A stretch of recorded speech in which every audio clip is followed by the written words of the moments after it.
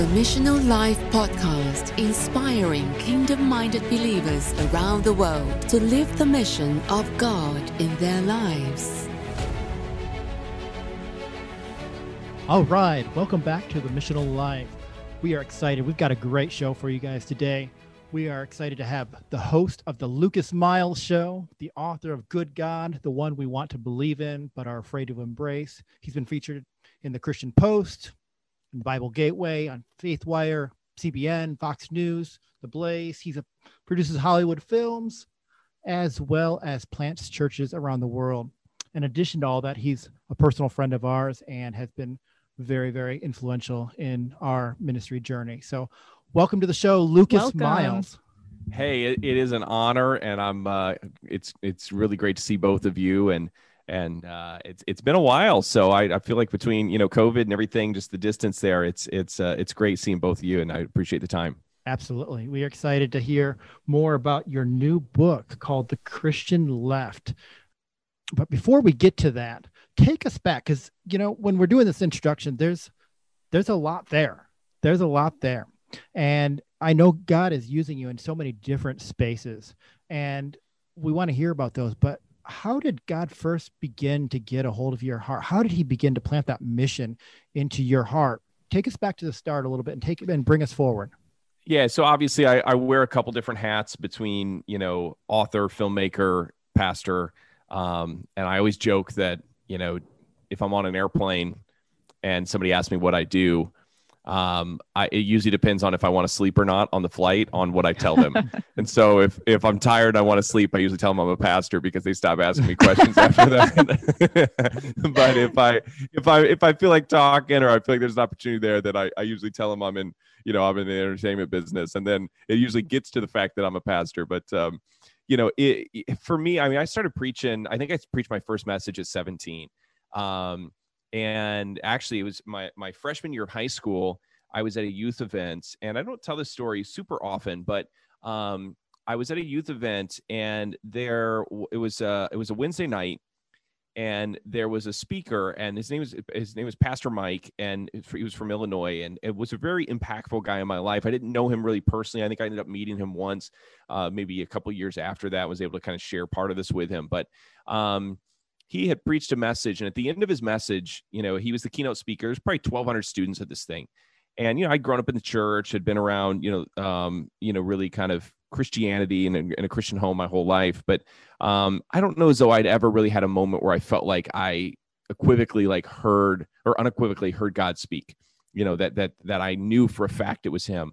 And so while during his message at the very end, he says, hey, I want to, kind of go to the Lord right now. And I want you just to ask him to give you a name of somebody that needs to hear from him right now. And, when you get home, call that person and just ask them if there's anything you can pray for them about. And, just kind of a simple exercise of like hearing from the Lord, and like an element of evangelism or kind of outreach. And so I'm getting ready to pray. And, I'm a freshman in high school. Like, I'm pretty much scared of girls at that time. And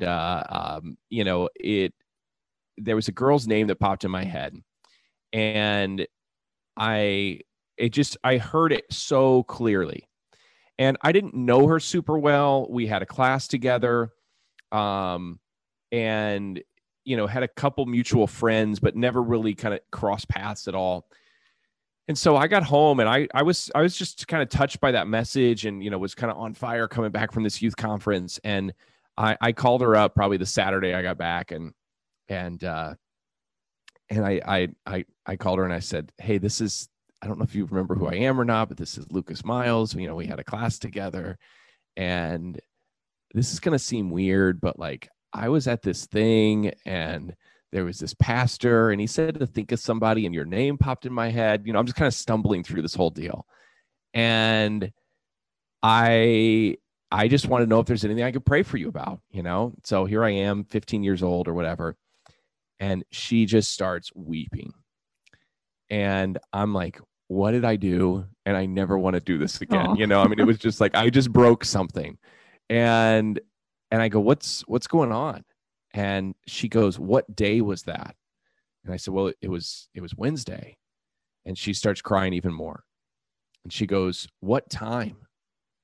And I said, I don't know. It was 8:30 or whatever time it was. And I said, why?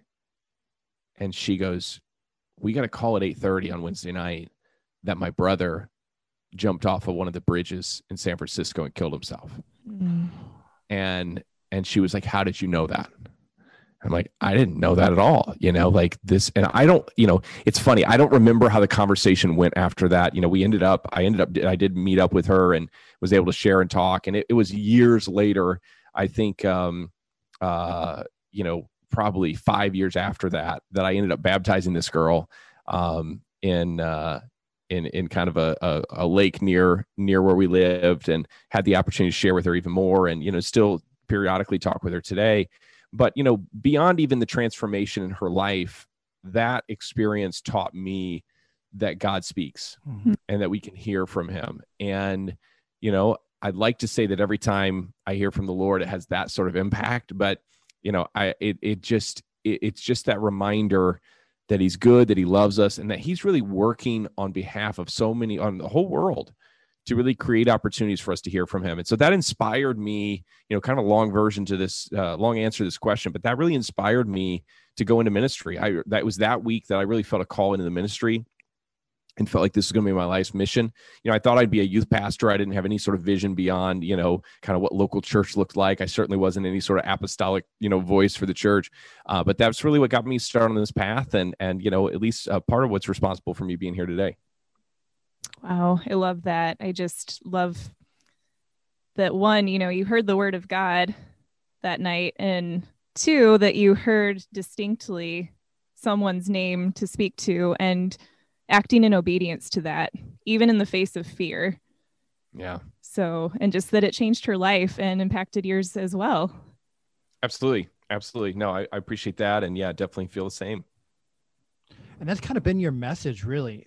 You wrote a book about it, that good God, that you inherently believe God is good and that he's acting on behalf of his people. Can you share a little bit more about that? Because I think that's still, people are still unsettled about that. Not people that don't have an intimate relationship with Jesus sometimes are a little bit on the fence on how they really feel about that. Can you speak a little bit more about that? Yeah, absolutely. So, it's interesting. I oftentimes feel like I find myself in a place that is, I don't want to, this to sound like I'm reaching for sympathy here, but that's rather lonely theologically, in that there's certainly no shortage of Christians that maybe lean a little bit more legalistic or traditional, for lack of a better term, in their faith and their view of God. They tend to hold to a really extreme sovereignty version that everything that happens is God's will. There's little synergy between man's efforts, and what God does. It's mostly just God bringing about his purposes. We see that, a lot of Christian music and Christian literature kind of pushes in that direction. And then we have, obviously, on the other side, we have, and this really kind of plays into this new book, we have this other extreme that's developed of sort of the use of, certain Christian terms and ideology, but a real kind of total discount of scripture and sort of this very liberal version of Christianity that's out there today. I'm somebody who believes that God is good, that he wants the best, he wants his best for his people. He loves us. But that there's still a thing called personal responsibility. There's still a thing called right and wrong. There's still a thing called morality. And that man plays a real synergistic role in this life, that we, just like God gave Moses the choice of, choose blessing or curses, choose life or death. We have that same choice today. And so, Good God, that book was really, which, I'm so thankful for. That book really opened up a lot of doors for me and really created the opportunity for me to do my podcast show and so many other things. And that book is really, I kind of jokingly say it's PR for God. It's showing God, it's showing the world that God is not the one behind kind of the tragedies of this world, that he is not causing bad things to happen to try to bring good out of them, that yes, bad things do happen and God does bring good out of them, but he's not allowing or causing that in this greater sense. That, and so I sort of break that down, and it's a really counter cultural message within, if you spend any time in the Christian world, although I think it is very biblical. And I really tried in that book to have something that, would really take into account a biblical view of God and help people understand God's grace and how the gospel works in a much clearer light than maybe what they get through typical religion. But it's been a tough message for people, and I wish that more people had really embraced or have embraced that the teaching that God is not responsible for our pain. But there's something, I think, inherent in a lot of religious people that they need somebody to blame, and it's really easy for that to be God. And so that book was certainly controversial in some ways, but I really wish I feel like it shouldn't be, because I think it's very on point with a scriptural understanding. Yeah.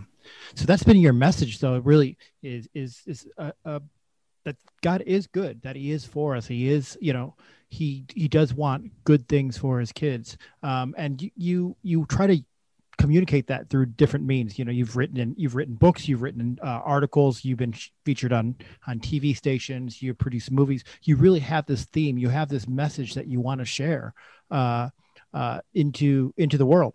But at the same time, the world has changed in the last year or two exponentially. And I feel like this new book, The Christian Left, is really, really a very timely piece, because there's a lot going on in the world. A lot is changing. And so can you tell us, for those of us who don't really know as specifically as you, how would you describe the Christian left? Yeah, I think the Christian left is maybe best understood as sort of a growing constituency of Christians, or in some cases, so-called Christians, that have been deeply impacted by progressive ideology, by leftist politics, by Marxist theory, and liberal theology, and that they have really embraced a sort of new, neo-Christianity that from the outside looks very similar to the historic biblical version of Christianity that we've seen in church history for the last 2,000 years. But when you really dive into it, it has almost nothing in common with it. Mm. And so it's amazing. In the past, these individuals were mostly isolated in academic circles.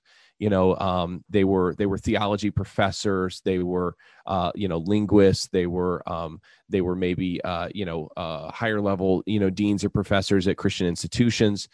And it was mostly in just that academic world. Over time, in the last few decades, that influence has begun to trickle down, I think, into our pulpits, and ultimately it's starting to trickle down into the pews of the church.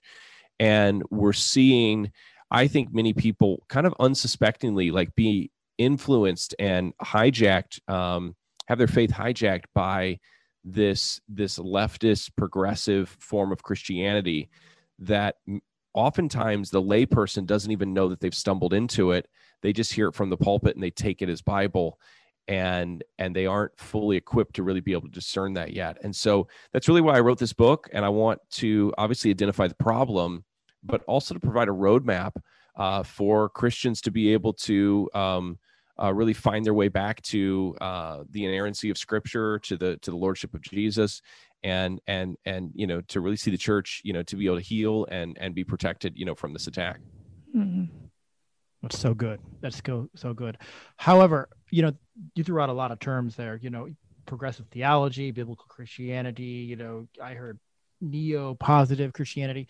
Tell us a little bit, how would you make that distinction between progressive theology and biblical Christianity? Yeah. So,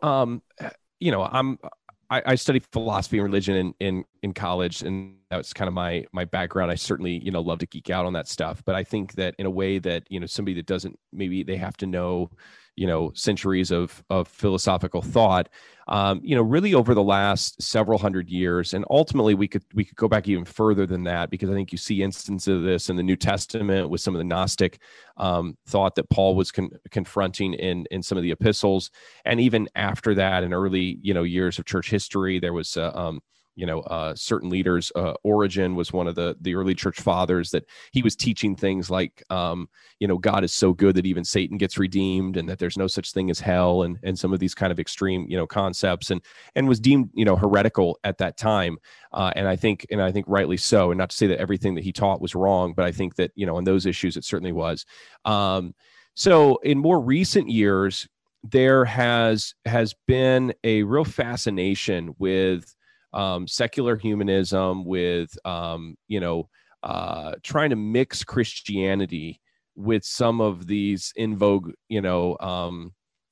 philosophies of the day. We in the Catholic Church, you see, and I'm a person who has I love Catholic Church history. I just read like 2,000 pages of Augustine this last year. I'm in South Bend. It's one of the most Catholic cities in America, besides probably Boston. I'm seeing a real revival among a lot of Catholics in their standing up for pro-life issues and kind of returning to scripture and these things, which I'm excited about. But, if you look at it at, kind of sects of the Catholic Church or divisions of the Catholic Church, this thing called liberation theology would be a great example. Liberation theology is a South American sort of variant of Catholicism that mixed Marxist theory with Catholic Church teaching. And so it essentially stated that, instead of just serving the poor, that there's actually a blessing on being poor, and that by helping to keep people in poverty, we are doing the work of God. And so we don't want to actually provide for their needs so much so that it takes them out of this place of poverty where God can bless them the most. Now, of course, all the people that hold this philosophy are, elites and wealthy and everything else, and just looking down at these, the poor from their ivory cathedrals, and oftentimes. But, so that's a more modern example that we've seen rise up in the last, several decades. I think that also, like in our, maybe to put this in more the common church person's term, what we saw happen here was a progression from, we first had the seeker-sensitive movement. And there's a lot of great things that happened in the seeker-sensitive movement. A lot of people got saved, churches grew, a lot of outreach, and you had the Willow Creeks and the, Rick Warren's church in California, and other places that really they did a lot of great work for the kingdom. The challenge with the seeker-sensitive movement is, in order to make the gospel more palatable, there were certain things that I think that those leaders felt had to be removed in order for the services to be a little smoother.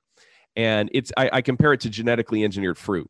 If you're gonna eat an orange, do you want to eat an orange with seeds, or do you want to eat a seedless orange? And the answer is always the seedless orange is better. Why? Because it's easier to peel. You don't have to spit out any seeds. You don't risk choking on anything. It's not as messy. And the one with seeds in it is always messy. You got all these noises that you make with your mouth, and you're spitting seeds out and everything else. And so now, but the question is, which one is capable of reproducing itself? The seedless orange is clean to eat, but it can't duplicate itself. The orange with the seeds in it can duplicate itself. So what happened in the seeker-sensitive in the movement is, there was a whole group of Christians that were kind of discipled in this. And I think that first generation were doing really great. But when that church tried to kind of to duplicate itself in this next generation of Christians that were growing up in the seeker-sensitive movement, there wasn't enough substance of seed or word in those instances, oftentimes, to be able to disciple and duplicate themselves in the next generation. That sort of gave birth to this emergent church movement. Rob Bell probably being the most, distinguished in the emergent church. And certainly we could look at other names, that are there. And so in the emergent church, what happened was, because there wasn't, I think, a lot of great foundation laid, the emergent church became known for asking questions.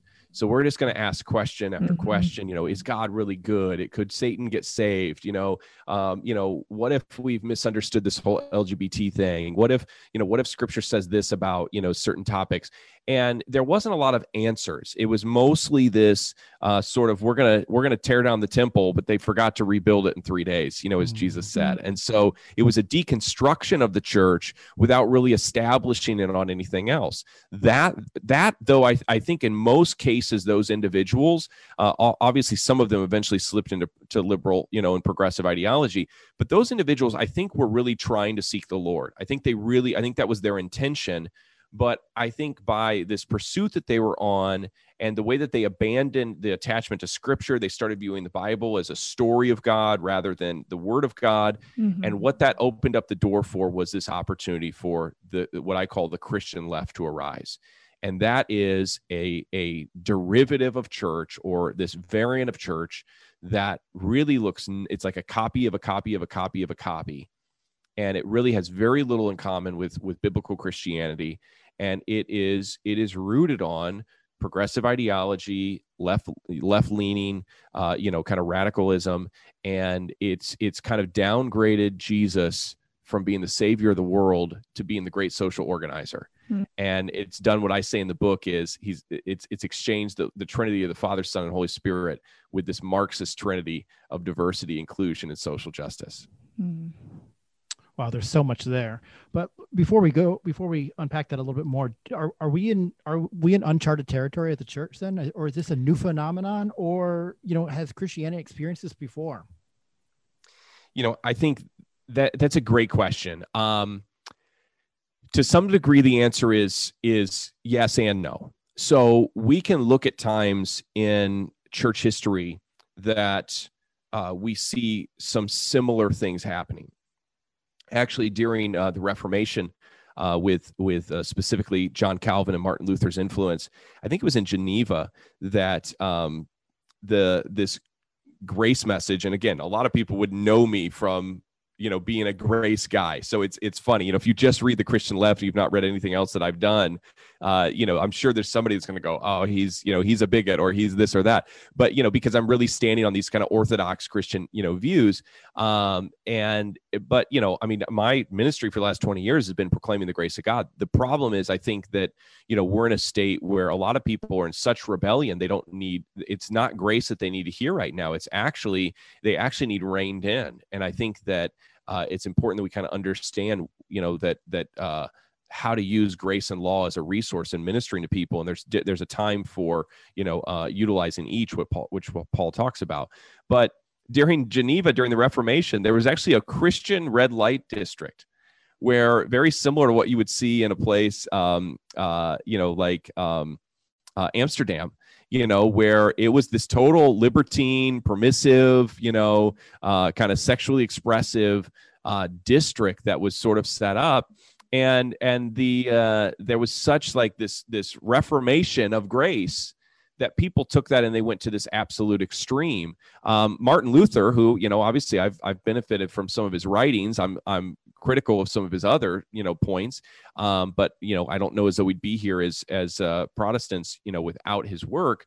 But Martin Luther actually was one time quoted as saying that, I need to go find a great sin or a good sin out there just so I can remind, Satan that grace works in my life, essentially implying that he needed to go sin just so, the devil would realize that he's still righteous even though he sinned, and I think some of that stuff might have been tongue in cheek for Luther, but some of his followers took that to heart and they actually, acted out on that. And so I think that there's been times in history where the church has leaned towards these progressive views and kind of gotten off track for a time. The difference today is that I think that technology and the media and the state are really working so much hand in hand that it's giving the Christian left an opportunity to replicate at a much faster rate. And so I think that is what makes this a little bit more unique. And it's really the first time in the history of the church where what is said within the church building is now open to public scrutiny. Hmm. You know, Max Lucado just had to apologize or was pressured to apologize for things he said in 2004. Hmm. You know, you have a guy who's, you know, written over 100 faith books who is apologizing for something he said, you know, 17 years ago from the pulpit. You know, the pulpit never would have been scrutinized like that before, but because we live in such this sort of reality show type culture where my whole life and everything I've ever said is sort of digitally available for the whole world to see, there is a much more pressure applied to pastors and church leaders from the outside and from the state and from, you know, those that are against it, that I think make this, you know, really uncharted waters in many ways for us. Hmm. Wow. So good. So good.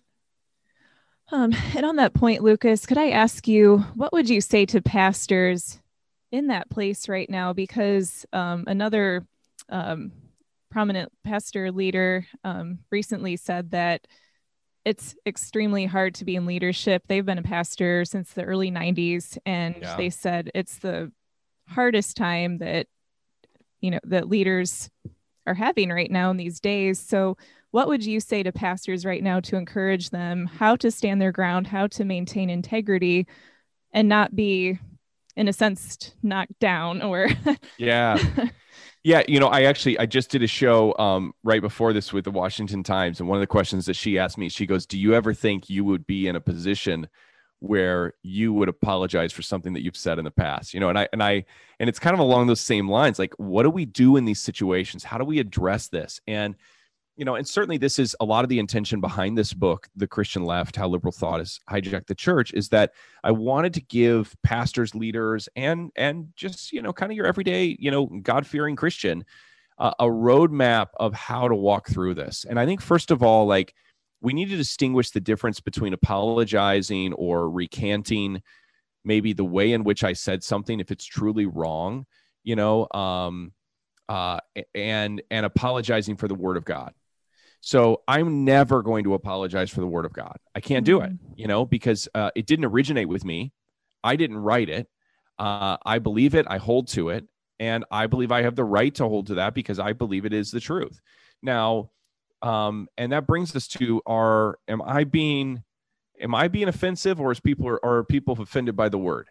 Because if I'm being offensive, that's possible. I'm sure I could find some past messages, and probably after this book releases, I'm sure some of my some people that would love to see me taken down will probably go try to dig up some quotes of mine.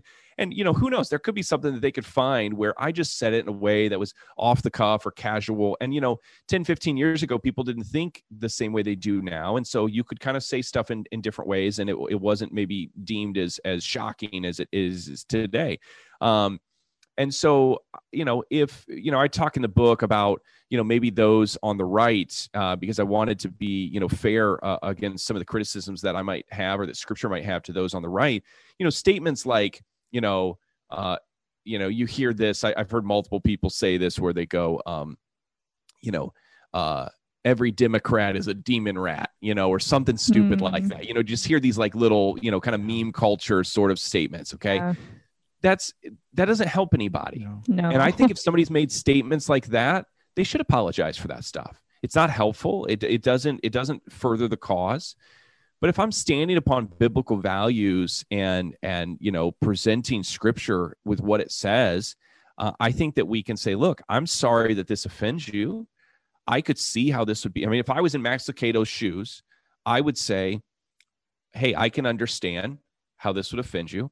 I can understand why you might be upset or why you might not want me to come speak, but I am a Christian, and as a Christian, I believe in the tenets of Scripture. And so I cannot change the tenets of Scripture that have been existing for 2,000 years, that are established on something much greater than myself, you know, at every whim of culture. Otherwise, that would make me no longer a Christian. And now the interesting thing is, I don't believe that other religions go through that same pressure. I can't remember the last time somebody challenged a Sikh over what they believed, or the last time somebody challenged a Buddhist or a Muslim over what they believed, you know, from a media standpoint, to dismiss or discount their sacred text or their sacred teachings. And so, you know, I think pastors need to stand strong. They need to not feel the urge to, you know, have to defend themselves in every single thing. and really take time. Don't get into that quick response tweet culture where as soon as somebody criticizes you, you feel like you have to fire something back. It's okay. In most instances, it's okay to sit on something for a day before you respond and really make sure, get some wise counsel around you and really try to sort that through. But don't for 1 second, go against what the word says or recant your allegiance to Scripture or to Christ. I think that is a great mistake. So good. So good. So what I'm trying to understand though is it's, you have a lot to say about the left. What would you say to those on the right as well? I mean, we kind of are in a whole, in our culture, we have kind of like two sides, and unfortunately that's kind of, we have one side and another side, and there's no, it's become in a very polarized society. 100%. So, is the left completely wrong and is the right completely right? How do you see that? Yeah. So, I mean, obviously we're talking very broad stroke here. So there are certainly many problems that exist on the right, but let me start by saying that, when I talk about the Christian left, I'm not really necessarily speaking to how someone votes. There's a lot of people who vote right who have actually embraced leftist ideas about God, even without knowing it. They would be horrified to realize that they're accepting leftist, progressive ideas about God because they, many cases hate the left so much. But we have people on the left and the right politically that have embraced leftist theology. And that's something I try to help sort, people through in the book and, give them sort of litmus test questions that they can really ask of themselves to see, what areas they've embraced this in their life. I also believe that although we don't see this as often anymore, that you can certainly be somebody that would consider yourself a liberal or a Democrat in a political sense and be a Christian. And I think that that's not something that you hear from everybody, and probably not something you expect from a guy who just wrote a book, really challenging the Christian left, that there is a way that I provide that you can be a Democrat and be a Christian. Now, if you look back 10, 20 years ago, 30 years ago, there was a large percentage or a larger percentage of pro-life Democrats who still talked about Judeo-Christian values. And now in most cases, those individuals have been pushed out and they don't exist very often. But even Obama, when he started in office and was running, ran on saying that he still believed in a traditional view of marriage.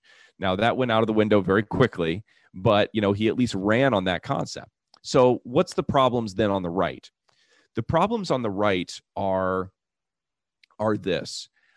First of all, Paul makes the comment to Timothy not to basically, give himself to make sure and warn the people not to give themselves to godless myths and, controversies and genealogies and all these sorts of things. And I think what we've seen on the right this last year is a real fascination with conspiracy theories. And I would put those in that camp, and the right. And, we see that through the QAnon movement and different things. And, and again, I'm not so familiar with that I could say that, every single thing that, the QAnon movement, said was false or wrong, but I don't have any instances of anything they did say that I think was true.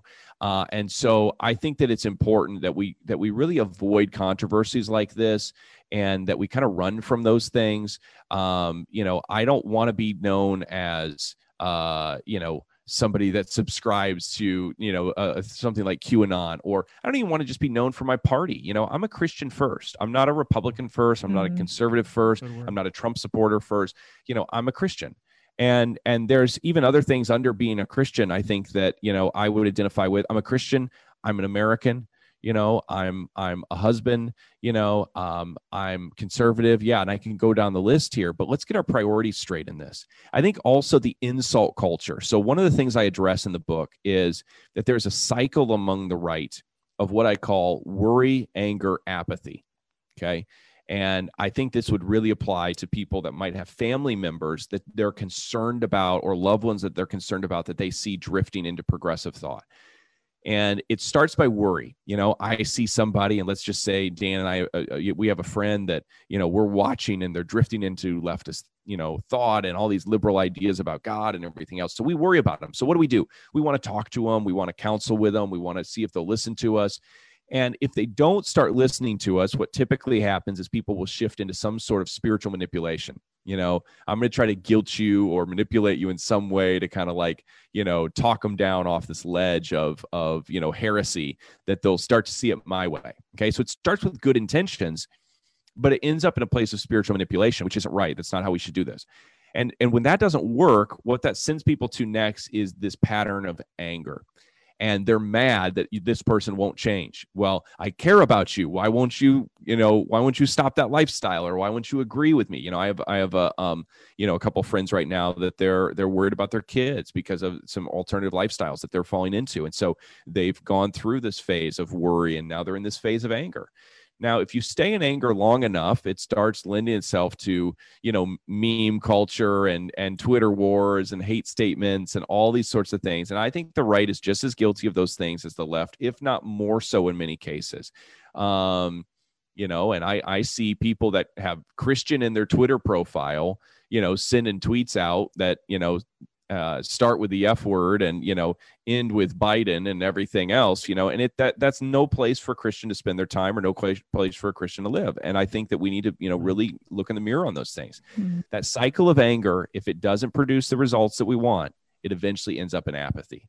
And basically we come to the point of, these people will never change. It doesn't matter what I do. And so I'm just going to quit.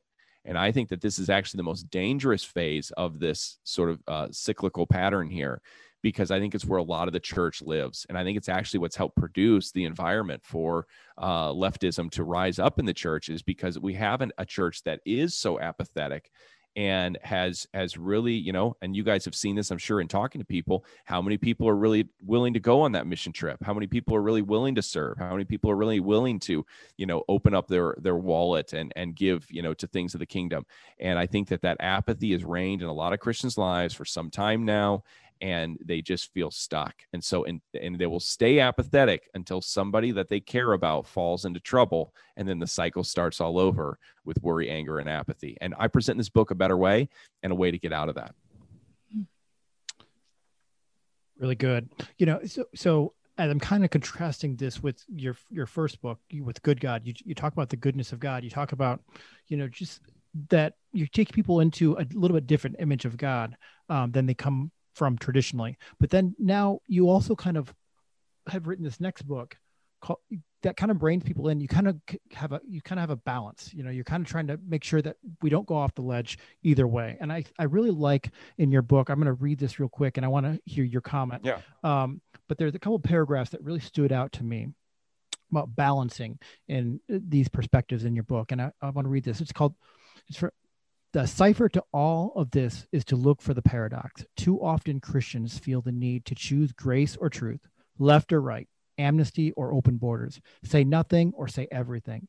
But more often than not, the truth is in the paradox, or in the union of two seemingly contradictory views, like a string on a guitar.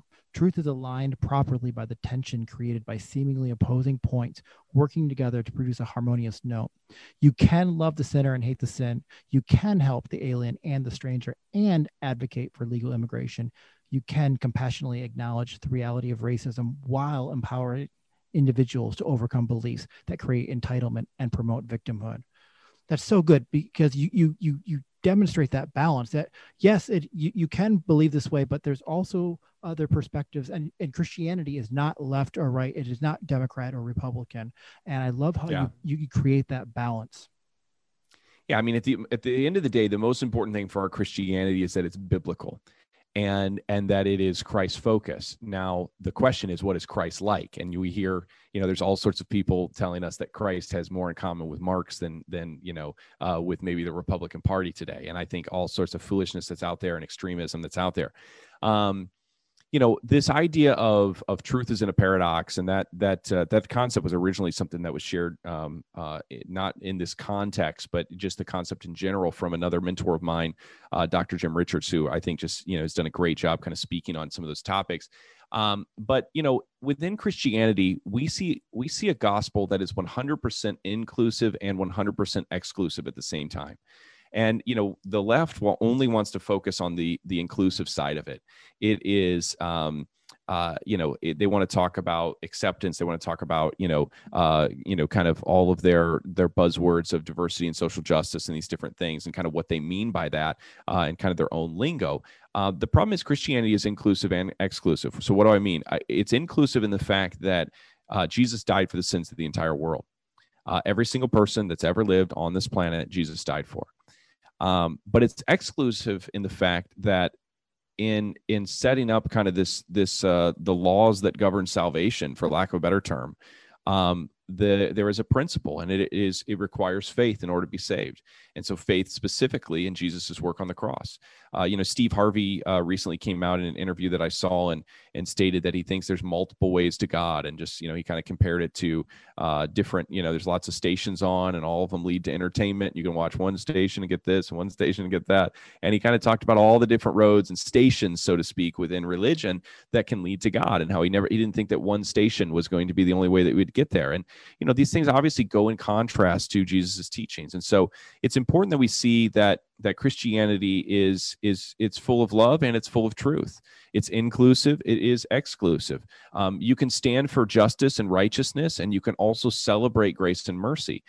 The moment that you only pick one side of the paradox, you lose the harmony that I think Christianity offers.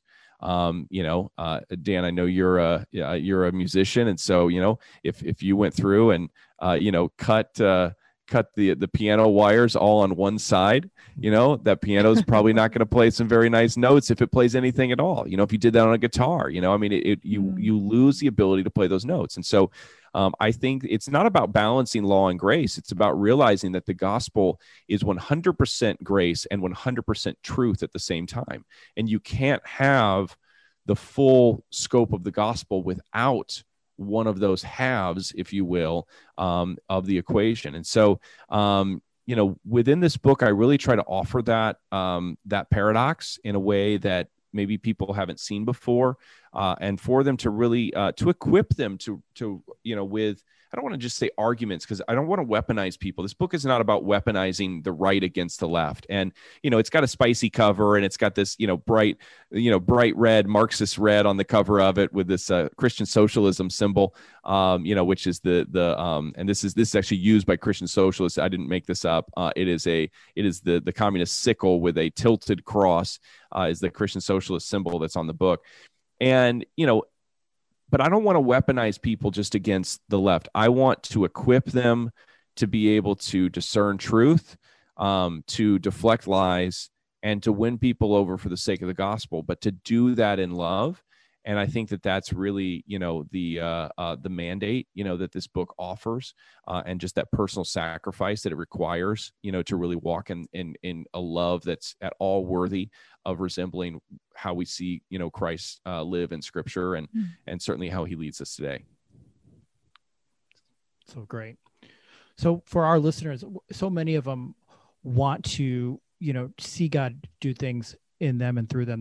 They're active in their church. They're active in their own ministries. They are active in reaching out to communities through different organizations.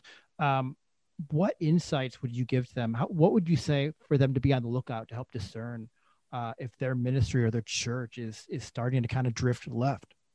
Yeah. So, I tell the story in the book of I think this is just a great illustration for, what we have to be on the lookout for today. Is King Solomon, who's known as the wisest man to ever live, and obviously authored the Proverbs and Ecclesiastes as well. And so in Scripture, the very first case that he tried that's recorded in the Bible, it says that two prostitutes came to him that lived in the same house. They each had a child. In the night, one of the women had rolled over on her baby and accidentally suffocated it. And so she got up in the middle of the night when she realized this, and she traded her child that had been killed, and she put it in the bed of the other woman, and she took that woman's baby and took it into her own, so that basically her roommate would have this dead child and wake up to it, and that she would have the alive child. So when the other mom woke up, of course, she sees this child. She recognizes that just this child in her bed that's been killed is not her own. She sees the other woman with this child that's alive, that's hers. So they go before King Solomon, and basically they both claim to be the true mother. And I think we have a very similar situation today, where we have the Christian left, and then we have this more historic biblical version of Christianity, both claiming to be this herald of the truth, to both claim to be the curator of the gospel and God's mission on this earth. And the world is now in the position of King Solomon, trying to judge between which version of the church, if you will, is the true mother. And the interesting thing here, Solomon, in all of his wisdom, he sees these women, and he does the one thing that nobody else would think to do. He goes, there's only one solution. Bring me a sword. We're going to cut this child in half, and we're going to give half to this mom and half to this mom, and then the case is over. Now, of course, the true mother falls down, begging for the king's mercy, and says, don't kill my child. She can have him. And what we see is that the true mother is never willing to raise a sword to what I'm calling here in this analogy, the child, because it would rather have it, live on than dissect it in any way. What the illustration I want to bring here is the baby, I think, in this analogy for us today is the Bible. And those within the Christian left have no problem dissecting scripture, cutting away verses, cutting away entire books, entire ideas, entire themes, in order to be able to, have a piece of it to claim their spiritual, eliteness and superiority. Where those, I think, that are standing upon biblical Christianity recognize that the word of God is never something to be divided, never something to be added to or taken away from. And I'm going to do whatever I can to ensure that that word remains intact. And so I think that somebody who wants to know whether or not they're in a church that's maybe leaning left, or they're in a church that's given their thoughts to this, how is scripture handled? Is scripture still read? Is it still utilized? Is it still offered from the pulpit? Is it presented in any way? And I think also, to ask other hard questions. How is marriage viewed? How are abortion issues and pro-life issues dealt with? Is the church pro-life still? How is what's the church's stance on LGBT issues? And really begin to look at this. And so I kind of provide a roadmap and some additional questions that I think individuals can kind of walk through to really see, has their church or the ministry that they support been invaded by this sort of progressive or liberal thought? Wow, great analogy. Mm-hmm. Great analogy. Yeah, so I've read through the kind of the pre-release of the book. Great book, so insightful, so timely for our culture. When does the book release? So the book is available now for pre-order, for purchase on virtually every platform: Amazon, Barnes & Noble, christianbooks.com, certainly some others. We're getting ready to launch a brand new website at lucasmiles.org. There's currently our old site there that they can go to. The book will eventually be available on that as well. And then any pastors out there that sometimes want to get cases or want to find maybe bulk orders, they can certainly go through us on that too. But Amazon is a great place and probably the most convenient for a lot of people. And the book is currently hit number one on Amazon in 3 different categories since we've announced it. It releases on May 4th, so you can pre-order it now. You get it in your cart, you buy it just like you buy everything else, and it will ship the day that it releases. So if you pre-order it now, you'll get it on the very first day, on the very first run of it coming out. That way you get it in the queue, and that helps me as the author to really be able to get those numbers before it comes out for all these author lists and statistics that publishers look at, and likewise. So I appreciate just the opportunity to share about this. I think this is one of the most important topics facing the church today. And I think that most pastors, most Christians are completely ill-equipped to be able to deal with what's coming, and really, in many cases, what's already here. And I really hope that this book is going to be just a companion piece that they can kind of reference multiple times to kind of help them, guide them through the process, and give them material that they can share with others to really help avoid, it's more than just our country being at stake. Now the foundations of the church are at stake. And I think that that's an even scarier thing. And so I think it's time for the church to wake up, and would love to encourage them to grab a copy of this book, The Christian Left. Listeners, if you're not following Lucas already, and you're not aware of him, you should be. He is a voice for this generation, and he has so much wisdom beyond his years. Lucas, how can our listeners connect with you? Yeah, so I'm pretty active on social media. So you can find me at Twitter at Lucas Miles. I'm on Facebook at Mr. Lucas Miles, also Instagram at Mr. Lucas Miles, and that's MR Lucas Miles on both of those. I had a Parler account before that disappeared. I'm sure at some point I'll be back up on that. And also I'm trying to post daily videos at TikTok. I kind of fell out of rhythm the last couple of weeks with all the press that I've been doing, but I've been answering questions about Christianity on TikTok, and I think I think I'm just at Lucas Miles there as well, and they can find me. And that's been a fun platform, and been a nice kind of Christian community, and that I've joined here just recently. So any of those work, and they can always reach out to us at my website at lucasmiles.org if they're interested in speaking opportunities or anything like that. Sure. One more parting piece of wisdom for our listeners who are in ministry or contemplating ministry, or contemplating trying to reach out using their gift into the world. What would you say to people that are kind of trying to reach into the nations now?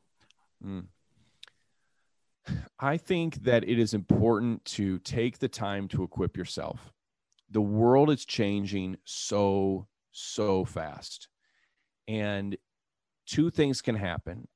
If you rush the process of building your platform, or trying to, kind of quote unquote, make it in this life that you're wanting to live, whether it be, a ministry or a platform, or you're trying to write a book or whatever, you can really rush and skip some steps in this.